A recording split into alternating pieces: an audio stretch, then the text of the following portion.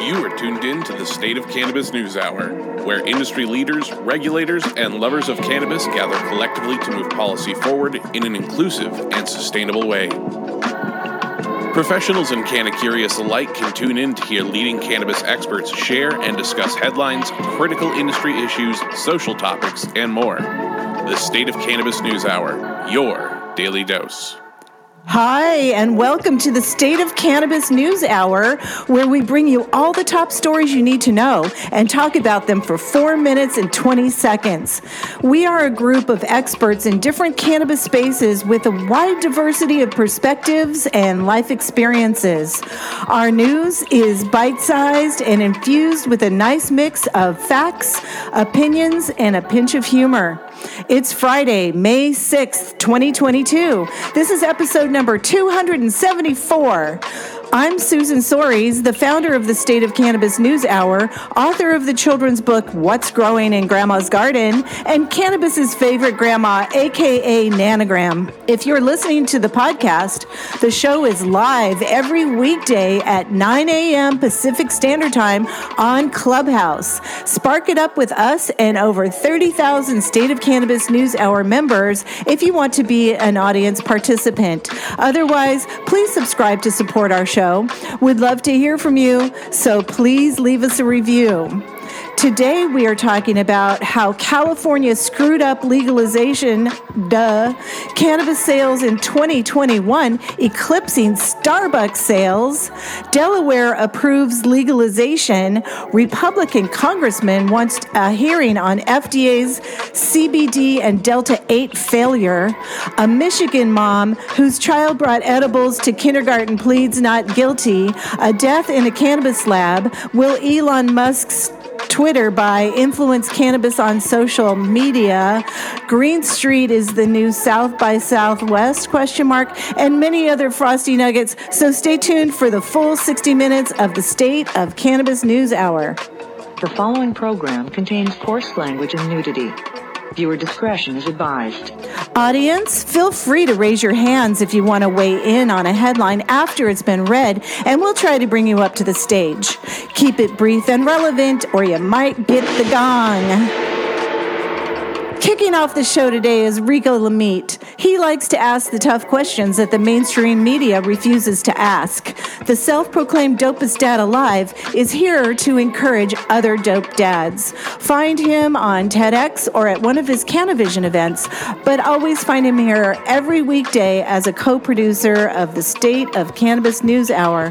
What have you got for us today, Rico? Oh yeah, so mine is coming from MJ Biz Daily. Licensed marijuana sales in 2021 eclipse coffee giant Starbucks. Our very own Priscilla Agancillo reported yesterday on a study finding cannabis flower useful in decreasing fatigue. And while we all joked about trading our daily cup of joe in for a fat joint instead, new North American sales data released in the 2022 MJ Biz Fact Book just might have the coffee gods contemplating a future more green than brown.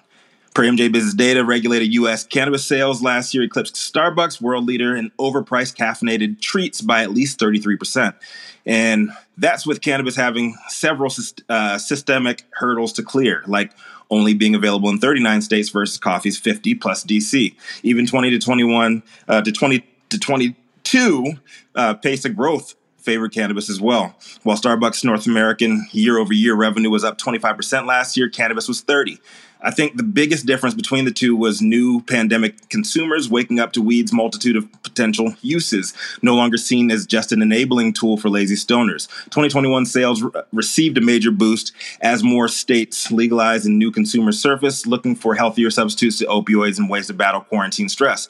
Per the article, the Consumer Healthcare Products Association found over-the-counter sleep aid and pain reliever sales increased just 1% and 5% respectively in 2021, while adult cannabis grew 30% in the same period. They do balance out the argument with other vice sales on the rise too, even some that had seen steady declines pre-COVID, like cigarettes, which according to data provider Statista saw their first uptick in 20 years. But the fact book's got some pretty awesome, well-sourced macro trends to dig into, and you don't have to be a data nerd like me or Liz Rogan to find it an interesting read.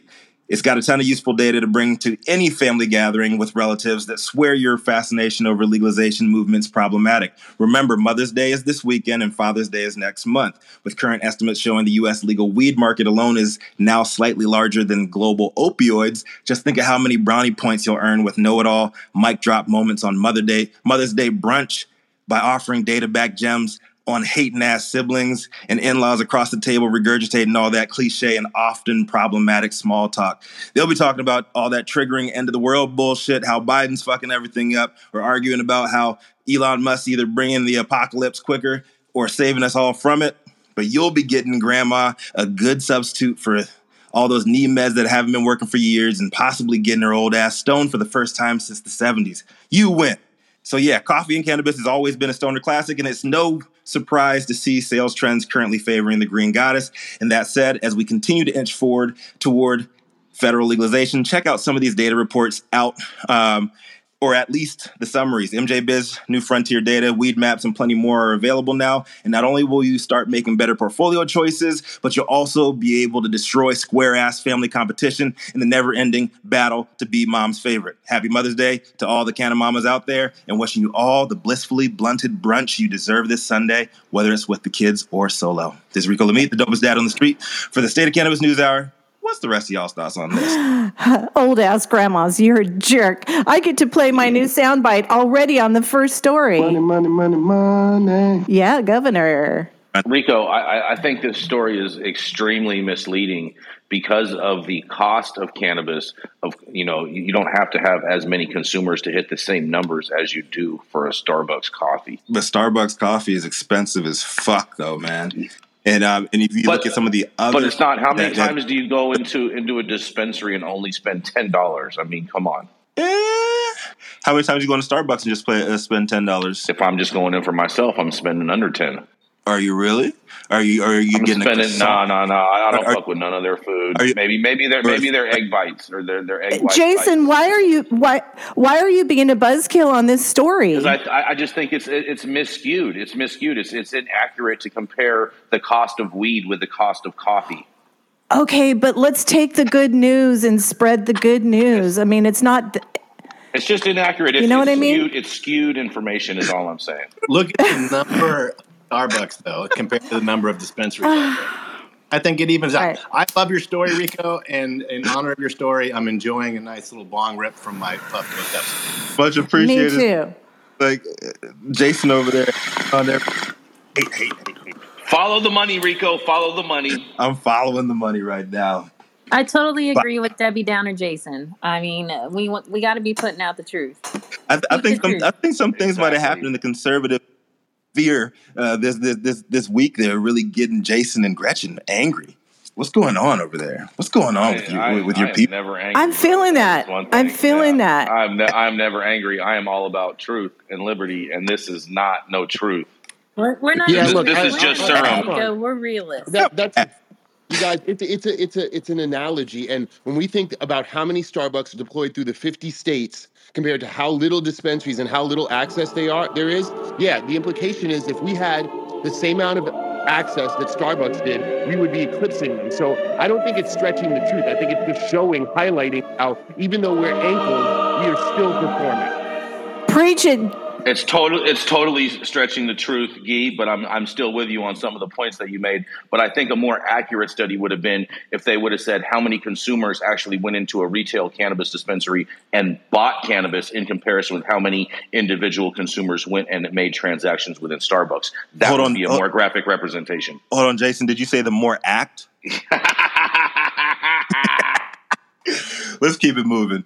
With that being said, the mink coat wearing, private jet happened, more act hating, bank loving motherfucker who is my brother, Jason Beck, longest continuously running retailer in the world. What you got for us today?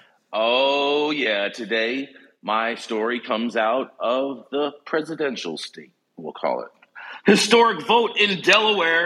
House approves cannabis legalization. The Delaware House took a historic historic step toward legalizing cannabis Thursday by approving a bill that strips all penalties from possessing less than an ounce. Criminal penalties for having less than 28 grams of cannabis were removed in 2015, but under current law, some with up to 28 grams of cannabis still will get a ticket and a $100 fine.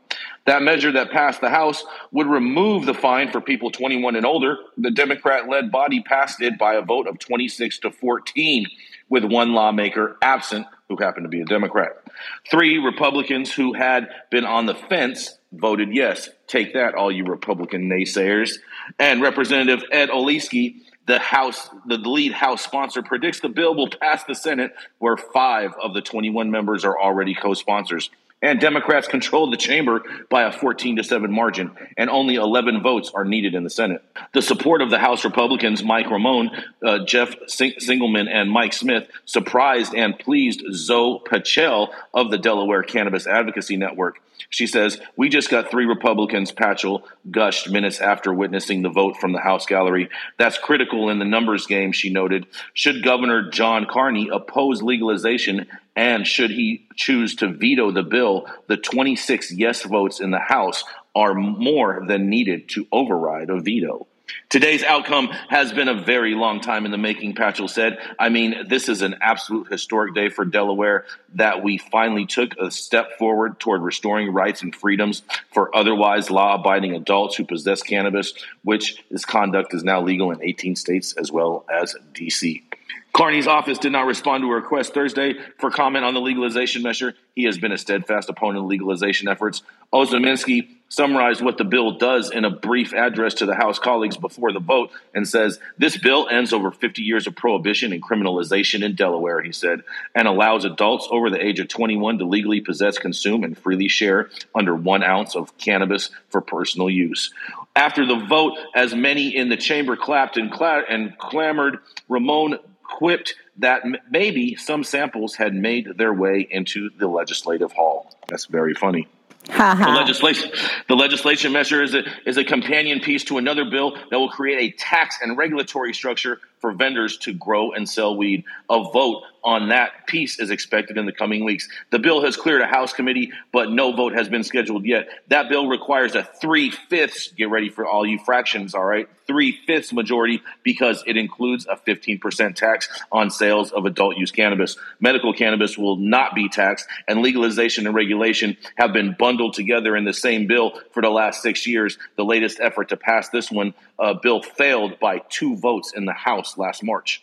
Owasakanaki, a Newark area Democrat, split the bill into 2 measures. The effect was that the bill, which removed all penalties, only needed a simple majority vote, which, according to the House Speaker Pete Switchnikoff, virtually assured its passage. Switchnikoff and Roboth Beach, Roboth Beach Democrat and retired state police captain, has long opposed legalization, and he says, "I know it's coming," Schwartzoff told Y News in April. Olinsky believes that once legalization passes, there will be enough leverage on reluctant lawmakers to get the regulatory framework approved, and Schwartzoff said he intended to agree and was inclined to support the taxation on sales at the retail consumer level.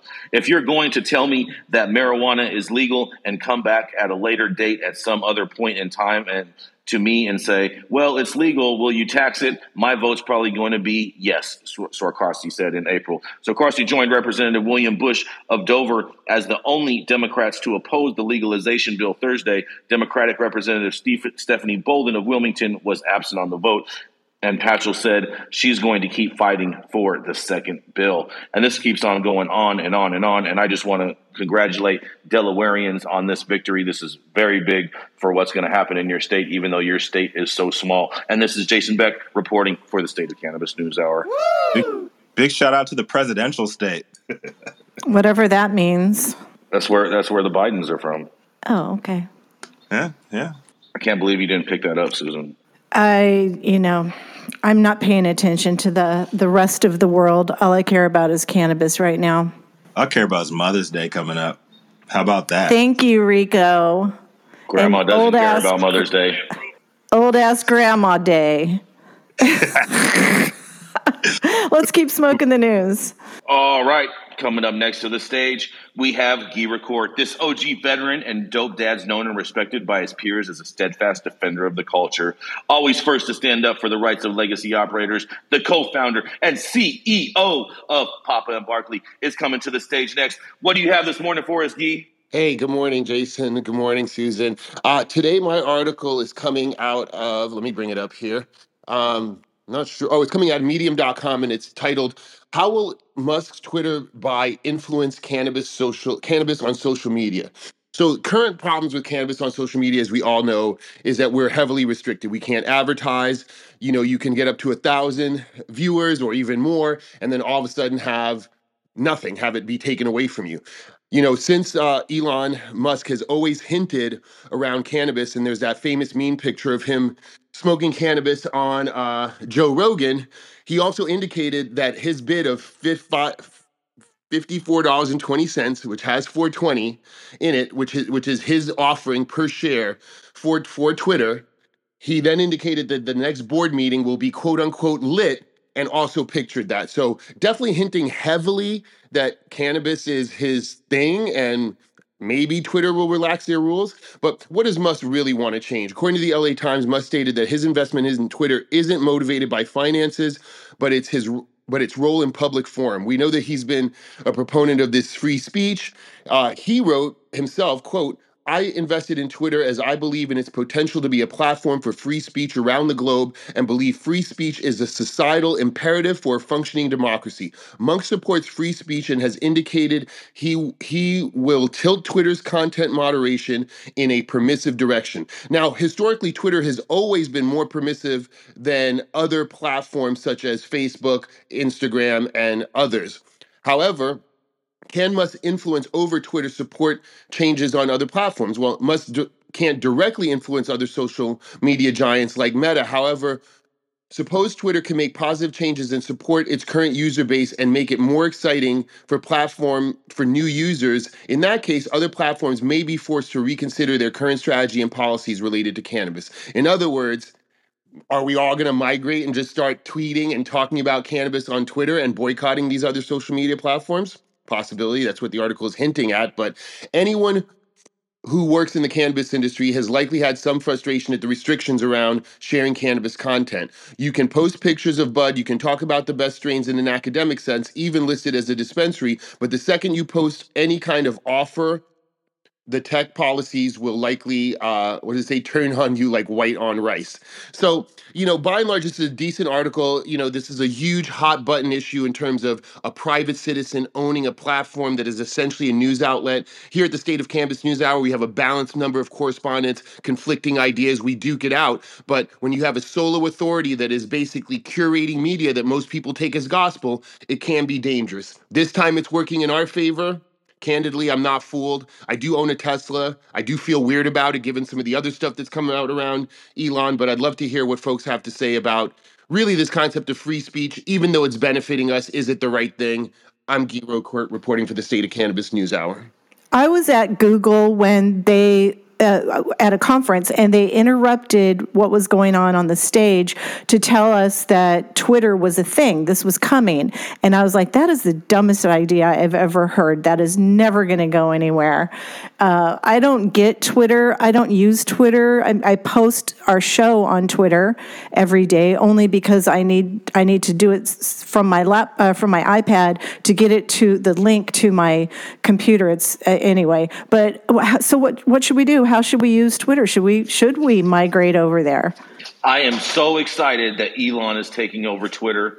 I'm ecstatic about this.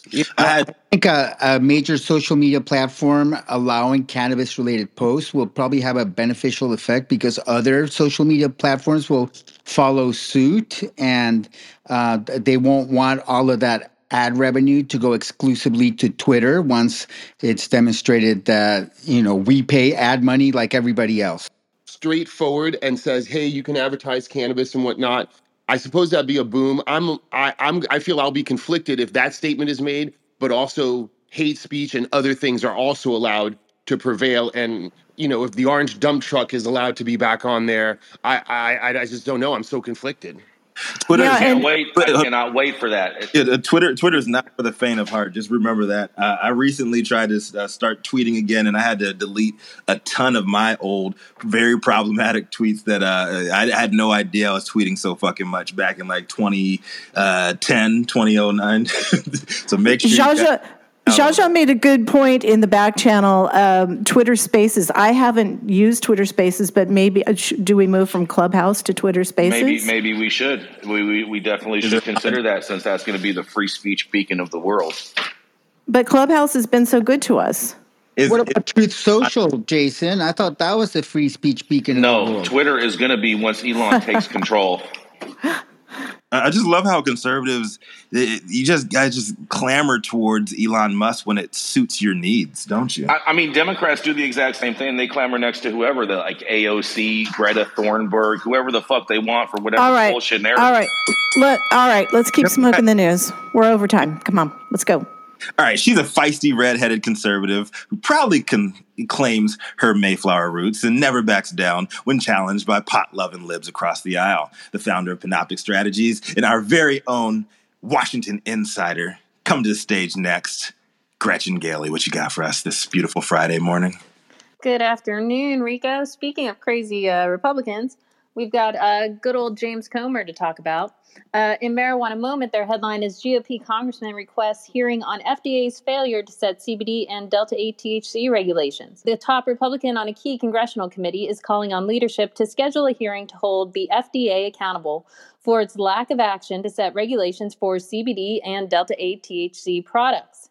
Representative James Comer, ranking member of the House Oversight and Reform Committee, said in a letter to Chairwoman Carolyn Maloney that purpose of the meeting should be to examine the failure of the FDA to develop a regulatory regime that effectively oversees the sale of hemp-derived extracts such as cannabidiol. He said that the current lack of regulations has led to mislabeling contaminated products and advertising that targets children.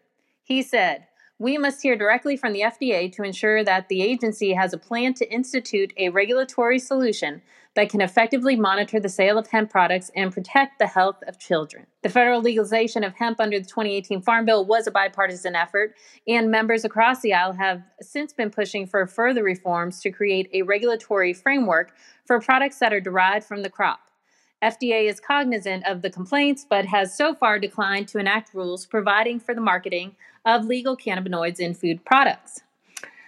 He also went on to say the FDA's failure to establish a regulatory regime for hemp is enabling mislabeled products that contain more THC than the legal limit to be sold. Unfortunately, mislabeled products have caused many adverse health events in children. While the GOP congressman seems to be supporting regulations that would correct issues on mislabeling and contamination of CBD products, he has also brought up the fact that companies are increasingly marketing items containing Delta-8, an intoxicating cannabinoid commonly synthesized using CBD that falls into an especially gray legal area because it's not expressly prohibited under federal law. He said it's troubling that the product contains intoxicating chemicals, giving users the high feeling of federally illegal marijuana. The production and sale of Delta-8 THC undermines the congressional intent of the 2018 Farm Bill. The bill was intended to legalize non-intoxicating hemp products, not a synthetic alternative to marijuana. The newly formed FDA Commissioner Robert Califf has not publicly expressed any official position on this critical issue. We respectively request that the committee hold a hearing in order for the FDA to explain how it plans to resolve the serious issue of mislabeled CBD products. By doing so, we will empower good faith hemp farmers and protect American consumers, especially children, from intoxicating cannabis. While I know we all hate the save the children argument, I think that this could be a good thing. I would love to see the FDA have to stand up and really finally say why they're not doing their fucking jobs. This is Gretchen for State of Cannabis NewsHour. We don't hate the what about the children. We just don't like the way it's been used. And I'm going to update my book and put some talking points in there because there's so many stories now about kids getting edibles and sharing them. But I hope nobody shares this story with the OC fair people because they just announced that they're going to start letting CBD products be sold at the fair. And this is just proof that they should just go all in, have THC products, and make sure that they're regulated properly. That's absolutely right, Susan. And of course, here it is. We have another example of a politician getting the science so badly wrong. I agree with the isomers, Delta 8, Delta 10. We should know more about those. That loophole should be closed. But really, kids getting hurt by CBD? Question mark. More importantly, it's like, get it straight. All cannabis is this myriad of cannabinoids. We should be regulating them together because problems come when things are not regulated. So the fact that he couldn't make the leap to have the full scientific picture and regulate all cannabis cannabinoids under one regulatory body really escapes me. Well, Guy, I think why he is pursuing this line with just looking at CBD and Delta 8 is because these are products that are coming under the Farm Bill, which is federally legal. They can't start to ask the FDA to answer questions about all cannabis because all cannabis is still federally illegal. I mean, he wanted Delta 8 and Delta 10 to be totally separate from Delta 9. Like, it's just not going to happen, especially at this point in the game. People know too much about the similarities. They need to be together at this point, I think. I disagree a little bit on this with you guys as far as hemp and cannabis being two different things because they are the same thing. And in the Farm Bill, they do have the same definition in the Controlled Substances Act as in cannabis, sativa L. The only thing that differentiates hemp from cannabis is an arbitrary bullshit 0.3 THC limit. It's both the same plant. That's what I was saying, Jason. They need to be lumped together. It should not be separated at this point. Agreed. And more importantly, though, the Delta 8 specifically, I do have a pet peeve with that. That is not a naturally occurring isomer, and that medicine, and I don't know. I'm not ready to vouch for that one, and so I'd love to see that loophole closed as well. I think the FDA definitely needs to step up and do something and say something and look at these regs. Absolutely, these loopholes need to be addressed in the Farm Bill. If they are all addressed and they're all brought together, do you think? Or you think federal legalization comes, Guy? Do you think that it'll be Delta 8 and Delta 10 will just go away? I think so. It's like, I mean, I hope that when legalization comes, we see a rise of plant medicine, and sure, there'll be distillate-based Delta 9 products, and hopefully these isomers just go away. They cost money to process. They're not as effective. They're not sexy. I think they're just there because there's a loophole, personally. Well, I have a question. From a cost perspective, would they hang around? Is it cheaper to produce Delta 8 than it is, good, wonderful outdoor cannabis that Jason loves?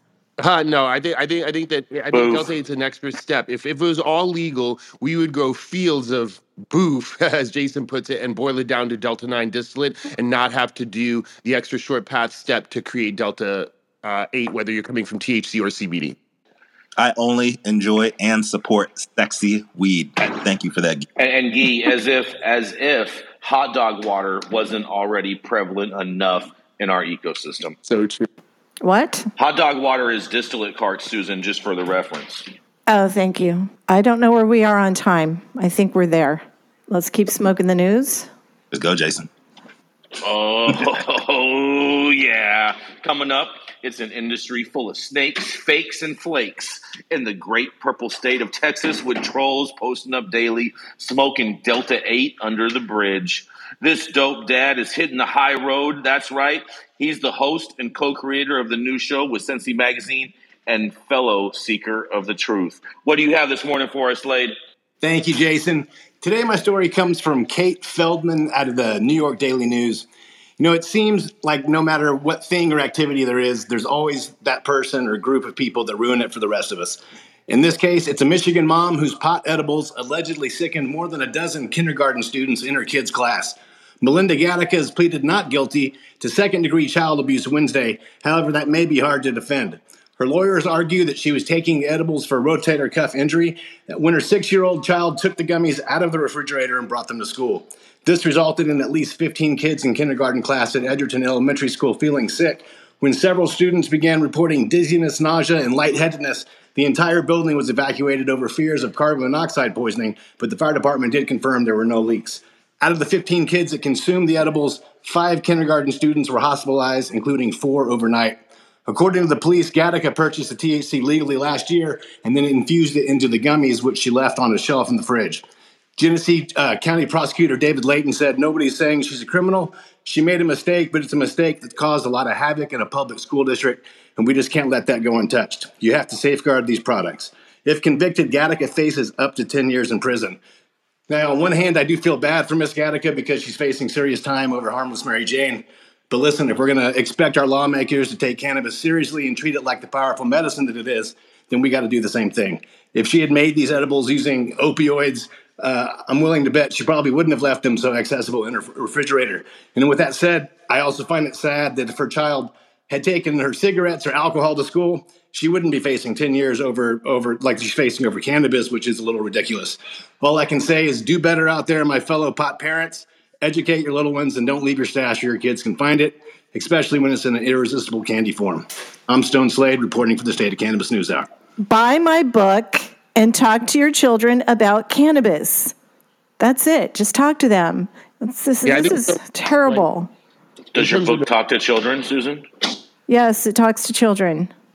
Look, the punishment is totally outsized. I think it's a probably regular occurrence that kids, maybe not as young as kindergartners, are taking cigarettes, opioids, and alcohol, specifically to high schools. These kids are particularly young, and it's tragic. But I'm not saying that this woman shouldn't be disciplined, because I get where the prosecutor's coming from. Like, somebody has to atone for the chaos that was caused. But 10 years is a bit much. Also, I'm going to say it publicly. I don't really believe all these symptoms. I have kids. I have seen people accidentally take cannabis, and hospitalization ? Yeah, suspect. I'm with you, Guy. I think a lot of it is total fake news and a lot of over hysteria and just perpetuating more bullshit. Yeah, it's definitely hysteria. Many times the police will tell the people that they've been poisoned and ask them if they feel any effects of poisoning, and then the people will respond. I will say this, though. I do know of a friend who, at the time, was a prosecutor for the district attorney's office, and they went to a Green Aid fundraiser, and they had some marijuana cookies by accident, and they honestly thought that they were fucking dying and went to San Francisco General Hospital and checked themselves in, and all they did was give them some milk. But they did think that they were going to die. Well, I could see them hospitalizing kids overnight simply to monitor them and make sure they're fine. I don't think, the kids lying there on life support all night. I think that's just kind of spun out of proportion in the story by suggesting that, overnight these kids are there. I think that the punishment is ridiculous. There's no need for the overnight, Gretchen. I mean, all that does is just make insurance and hospital visits far more expensive. And an overly worried parent could say, yes, please monitor my child all night. I mean, you can't make that choice for them, Jason. You have no idea what the backstory is, but that's my guess, is that these kids were just monitored overnight, not that they needed major medical care all night long. And if we really care about the children, that child is not going to be better off with mom in jail for 10 years. Come on. If we really cared about the children, we'd have universal health care as well. Yes, and actually educate them. But here we go. Yeah, let's go ahead and relight this room really quickly. You are tuned in to the State of Cannabis NewsHour, your daily dose.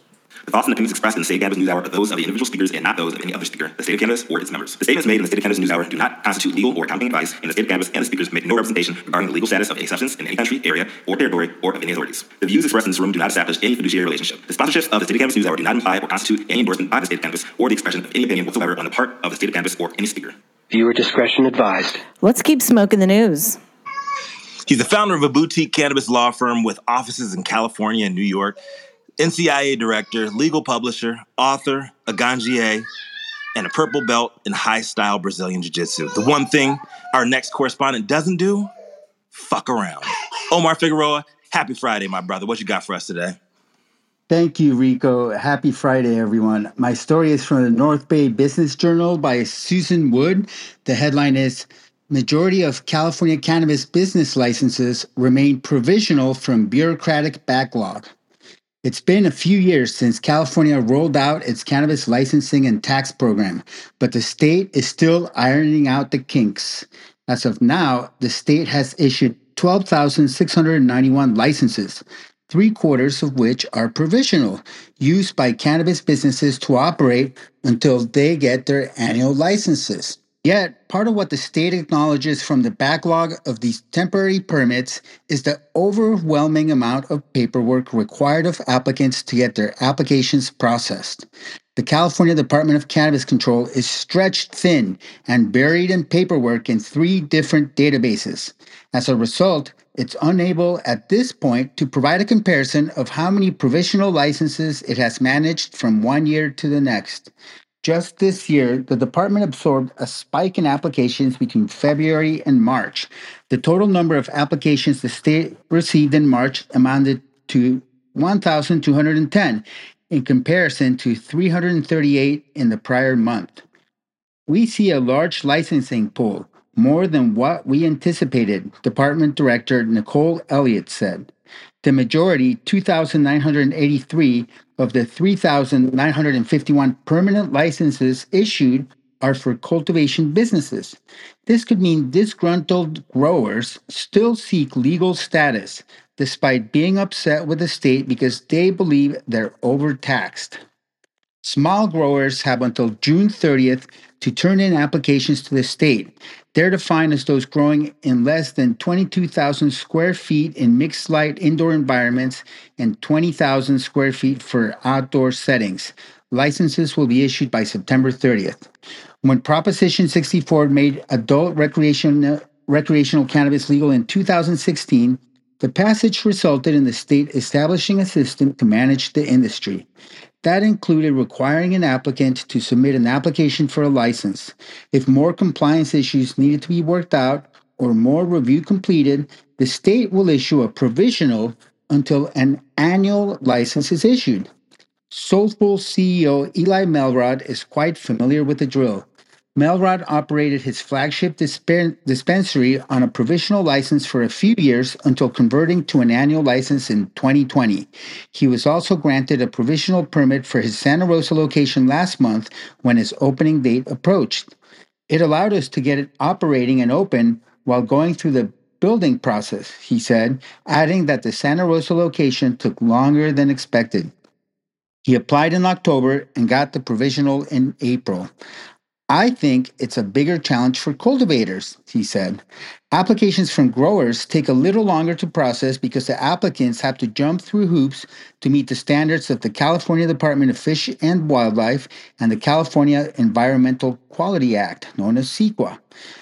The department checks whether the application is complete and meets environmental standards and satisfies local laws. Some cannabis businesses complain that the process takes so long to get either a provisional or annual license. Part of that issue is now being handled, state officials say. The department is in the process of hiring staffers to help with the processing of applications. It's tough. I think they're severely understaffed, said Lauren Mendelson, an attorney at the law offices of Omar Figueroa, who specializes in cannabis law. Mendelson still sees a split between those who want to operate legally and those who don't. The cultivation folks run the gamut. Some are very committed to do the business the right way, but certainly we've heard stories that the illicit market is still alive and well, she said. And then my take is that the system is dysfunctional and minor tweaks will not be enough to fix it. Cannabis should be redefined as a crop, not a commodity, so that the right to farm applies. And cannabis farming is not treated the same as putting in a housing development. Then we will see regulatory relief for cannabis farmers. I would like to hear what my fellow correspondents and our listeners have to say on this topic. The headline is Majority of California Cannabis Business Licenses Remain Provisional from Bureaucratic Backlog. This is Omar Figueroa, lawyer, author, and Ganjier instructor, reporting from sunny Sonoma County for the State of Cannabis NewsHour. Omar, why would we expect anything less? I wonder if there's anyone in the audience that's operating on a provisional right now. If you are, please raise your hand and get up on this stage. We've got Sunra up from the audience. Did you want to weigh in? Sunra. Hello. There we go. Greetings. My phone was acting funny there. I just want to make a point, and it aligns with what we were talking about the other day about cannabis farmers. I'd like to say that if we approach it as farmers that farm cannabis and not special farmers that have farms of cannabis. Peace. Cannabis is a commodity. All natural resources become commodities. That's just is what it is. Every single food, every single crop, it's all a commodity, and it should be treated as such. Cannabis is a plant. It's a crop. It should be regulated like other crops. It is, and other crops are all commodities. No, they're not. Other crops don't have to go through CEQA approval. That Completely false. doesn't, just because it goes through CEQA approval doesn't make it a commodity, Omar. A commodity is based off how the commerce works. Has nothing to do with CEQA. CEQA is an over regulatory burden. The legal definition of cannabis as not a crop affects its regulatory status in California. Generally crops can be grown because of right to farm with minimal regulation. I'm all about right to farm. Right to farm cannabis. And there we go. I'm all with that. Overgrow your government. Everyone has a right to farm, unless you're growing boof-ass weed. Outside in my garden. Yeah, that sounds like a boof. Say that again. That sounds like a boofy backyard, Susan. It is not a boofy backyard. It's beautiful. Backyard Boof sounds like a great name for a new Oklahoma-based product. Or a podcast. YouTube channel, Backyard Boof. That's where they only review crappy products, Susan. Well, I mean, didn't you want to do that? No, I don't want to review crappy products. I only want to review fire fucking products because I don't want to have to smoke booth. But nonetheless, coming up to the stage next, it's a pot-loving PhD and champion of common sense cannabis policy, a real-life alternative activist remaining optimistic in the midst of cannabis chaos. Coming next to the stage, it's Menaka Mahajan. What do you have this morning for us, Menaka? Good morning. Thank you so much, Jason, for that introduction. Speaking of cannabis chaos and dysfunction, my headline today is a new report explains how California screwed up marijuana legalization, and it's by Jacob Solom of Reason Magazine. In yet another report, this one by Jeff Lawrence, the managing director of drug policy at Reason Foundation, California is getting called out again for its failures to fulfill the promises of Proposition 64.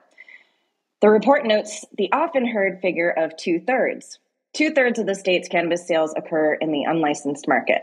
And it points to three main reasons for this: regulatory costs, high taxes, and local bans on retailers.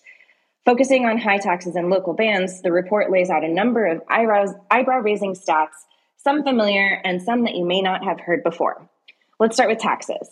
The report points out that under 280E, a federal issue, cannabis businesses across the country are at a tax disadvantage.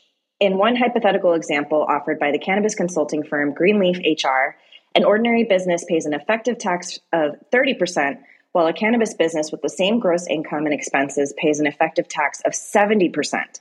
California legislators and regulators don't have control over that, but what they can change is how much the state collects from producers and sellers. The effective tax rate on cannabis in California ranges from $42 to $92 per ounce, compared to an estimated wholesale production cost of $35 per ounce. California's taxes are notably higher than in other states that have legalized.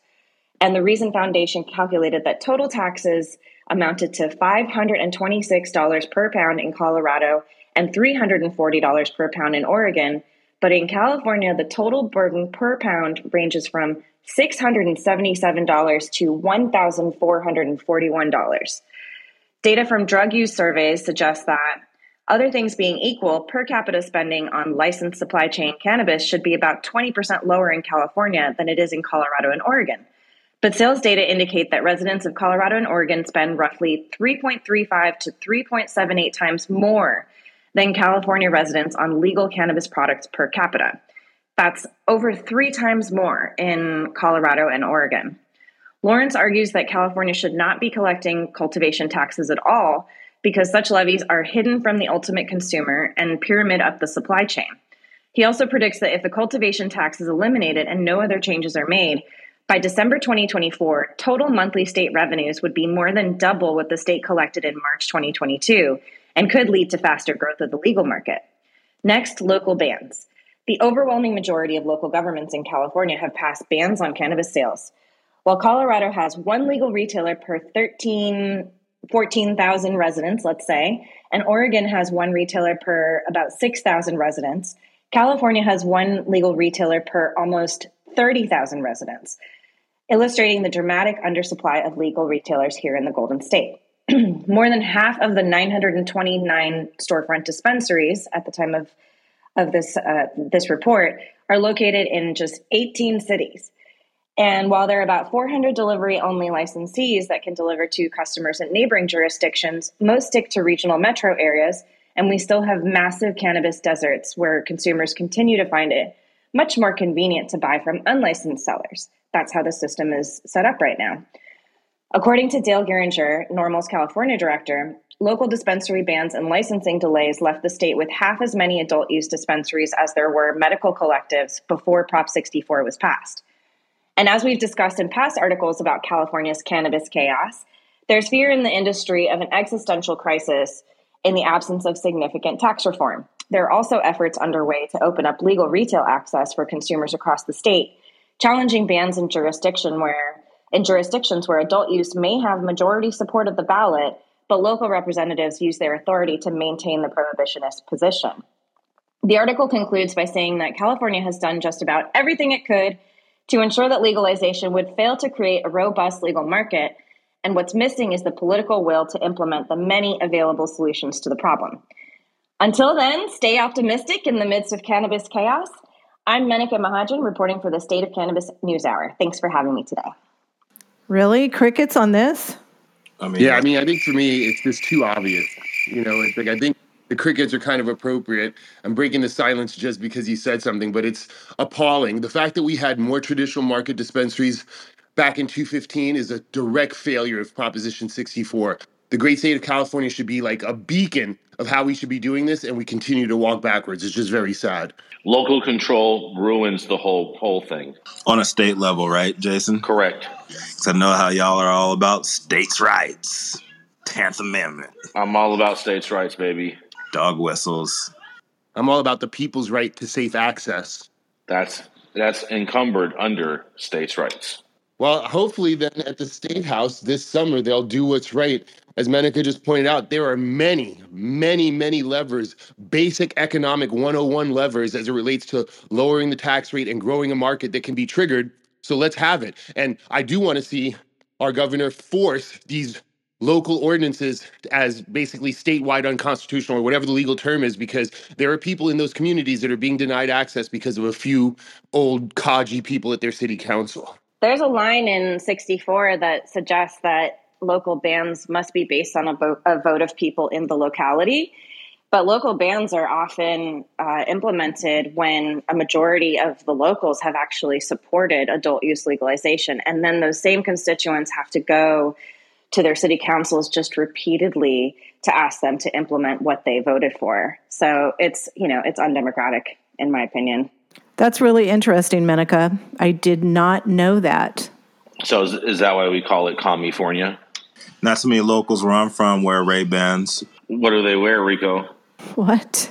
What are we talking about? We've got Stephen up from the audience. Did you want to weigh in?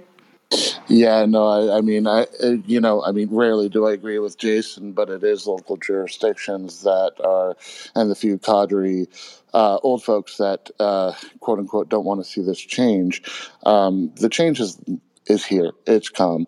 It's time for our governor to stand up and do something about this opt-out BS that's happening across the board there's long-standing cannabis cultivators being opted out right now. They've been there for 20 years, not causing any freaking problem. Yet now they're being opted out because of a few cadre old people on a board of supervisors. And something's got to be done about this local jurisdiction just beating this industry down. It's never going to succeed unless something is done about it, period. Newsom needs to do something new. Come on, Newsom. Newsom needs to do something now. He needed to do something a few years ago, but, Let's call him Governor Newsom. Yay. Yes. All right. We've got to move on, but we've got Patty Liner up from the audience. You've got like 20 seconds. Yeah, I just want to say that a big part of the problem is that we're being regulated by people who don't understand cannabis at all. We're being told we can't ice water hash our product as farmers because it's considered manufacturing, and it's literally ice water, and yet the CAL FIRE is weighing in on that conversation and saying that we have to have certain protections and regulations in place in order to meet fire code standards in order to just wash our weed in ice water. That's a clear indication that there is a big disconnect between what cultivators are actually doing and the people who are regulating us and overseeing what we're allowed to do. It's ridiculous. Because you're so scary. Terrifying. Well, I think the governor should What? at least sit down with Jason Beck, who has, at least sit down with somebody. Jason Beck and Nanogram. He needs to have Nanogram. And Nanogram. Thank you. I agree. We need a balance there. But, Nah, seriously, if these people would actually just sit down and talk to people in the industry and not be afraid of us or whatever the hell's going on with them, and just sit and talk to us. And we'd guide them along as to, hey, these are best practices. But they refuse to do it. And that's not our fault. Okay. Susan. We need to... Patty's last name is Lanier, not Liner. Oh. Sorry. Let's keep smoking the news. Oh, yeah. Yo, Gabba Gabba. He's the Michigan-rooted, Long Beach-based CEO of Fruit Slabs and cannabis and IP attorney with a beard game stronger than Thor and deadlier than Chuck Norris. Up next, Brandon Dorsky. What you got for us today, my man? Thanks for having me this morning. My headline is Green Street Festival, a cannabis-infused South by Southwest, kicks off in LA May 13th and 14th, as reported by High Times. This High Times fluff piece attempts to convince readers that the inaugural Green Street Festival, happening next weekend in Los Angeles, is, quote, the largest gathering of the cannabis community on the planet, end quote, and a critical cannabis cultural event when it really is more of a self-promotional celebration happening at Green Street's campus after the quintessence of California's cannabis culture, the Emerald Cup, was removed from the programming. As a refresher, Green Street Festival was originally announced in January, and the announcement made bold claims of having leading cannabis brands and entertainers to celebrate the cannabis world with cannabis sales and consumption on site and hosting the industry's de facto Oscars, the Emerald Cup Awards. As a result of their failure to get the necessary permits to host a cannabis consumption event, Emerald Cup split off, and the festival's epicenter will now be Green Street's 8-story, 70,000 square foot office campus at 718 South Hill Street, and the smoking component will be a little fractured, and cannabis will not be sold on site. High Times quoted Green Street's organizers as saying, quote, we have worked with our friends and neighbors to create multiple consumption areas around the festival and include, quote, a large smoking area right next to the registration area for the event, another on the second floor balcony of Green Street, I presume, and another area outside the majestic downtown theater during the concert. The Green Street event is still set for the 13th and 14th and will be headlined by Gary V, a Green Street investor, and Juicy J, a Green Street brand client, and a handful of the brands and businesses participating are Green Street's own house brands or tenants of the Green Street building.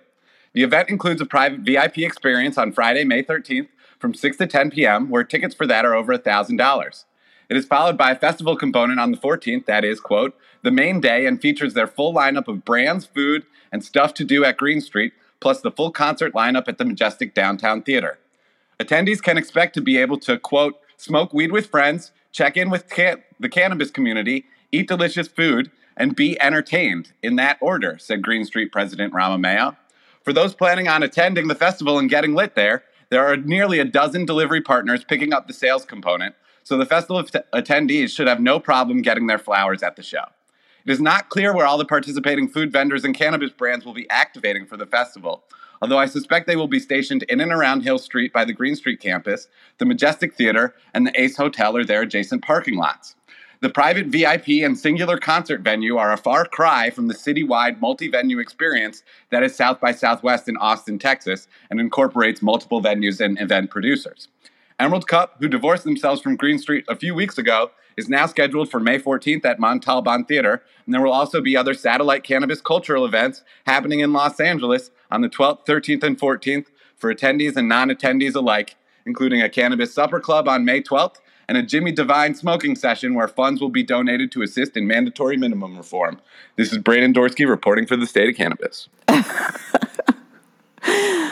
Oh, Oh man, I'm biting my tongue so hard right now. Quote, stuff to do, unquote. What is that? Who came up with that? There's gonna be tons draws draws tens of thousands of people, if not over 100,000 people. This event is not even going to see 10,000 people. Analogizing it to South by Southwest is a huge. It's not a viable comparison. This is it's just another cannabis event. It is not the biggest cannabis event in this country. In the history of the world, Brandon. I think MJ BizCon is probably the largest cannabis event in the country. Yeah, I agree with that. And I think, Brandon, for Californian-based companies and those who would want to make events, I think that now that we have some events that we're able to sell at, I can tell you for me, just from how difficult it is, we didn't go to Hall of Flowers or Green Street specifically because the way we thought we would even be able to sell cannabis when they thought they could sell it was not good enough. We need the model where if I go and I spend money for the event, that's how the event people make money, but I need to be able to sell cannabis at my booth. There are loopholes. There are ways to do that. Advocacy is not over. And as an event producer and a non-plant touching entity, you need to still help us push advocacy and get those permits and force regulators to let brands sell at their booths so that we can make some return on our investment. Somehow the end of the show got cut off. We apologize for that. But it was a really great show. If you missed any of it, make sure to catch the replay or find us a few hours after the show anywhere you get your podcasts.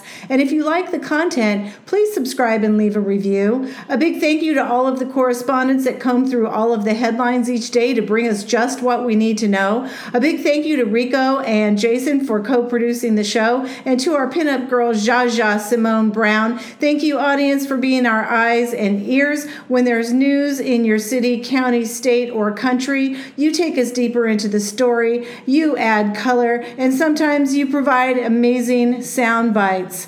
Let's do another. Have a great weekend, everybody. You've been tuned in to the State of Cannabis News Hour, where we collectively move policy forward in an inclusive and sustainable way. Start your morning on a high note and join us every weekday, 9 a.m. Pacific time, for the State of Cannabis News Hour, your daily dose. Bye.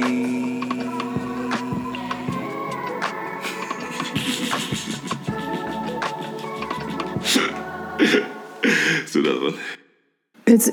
They're killing people down there. It's a really sad story, and I don't know. Are you crying, Susan? Shut up, Jason. There's no crying in the news.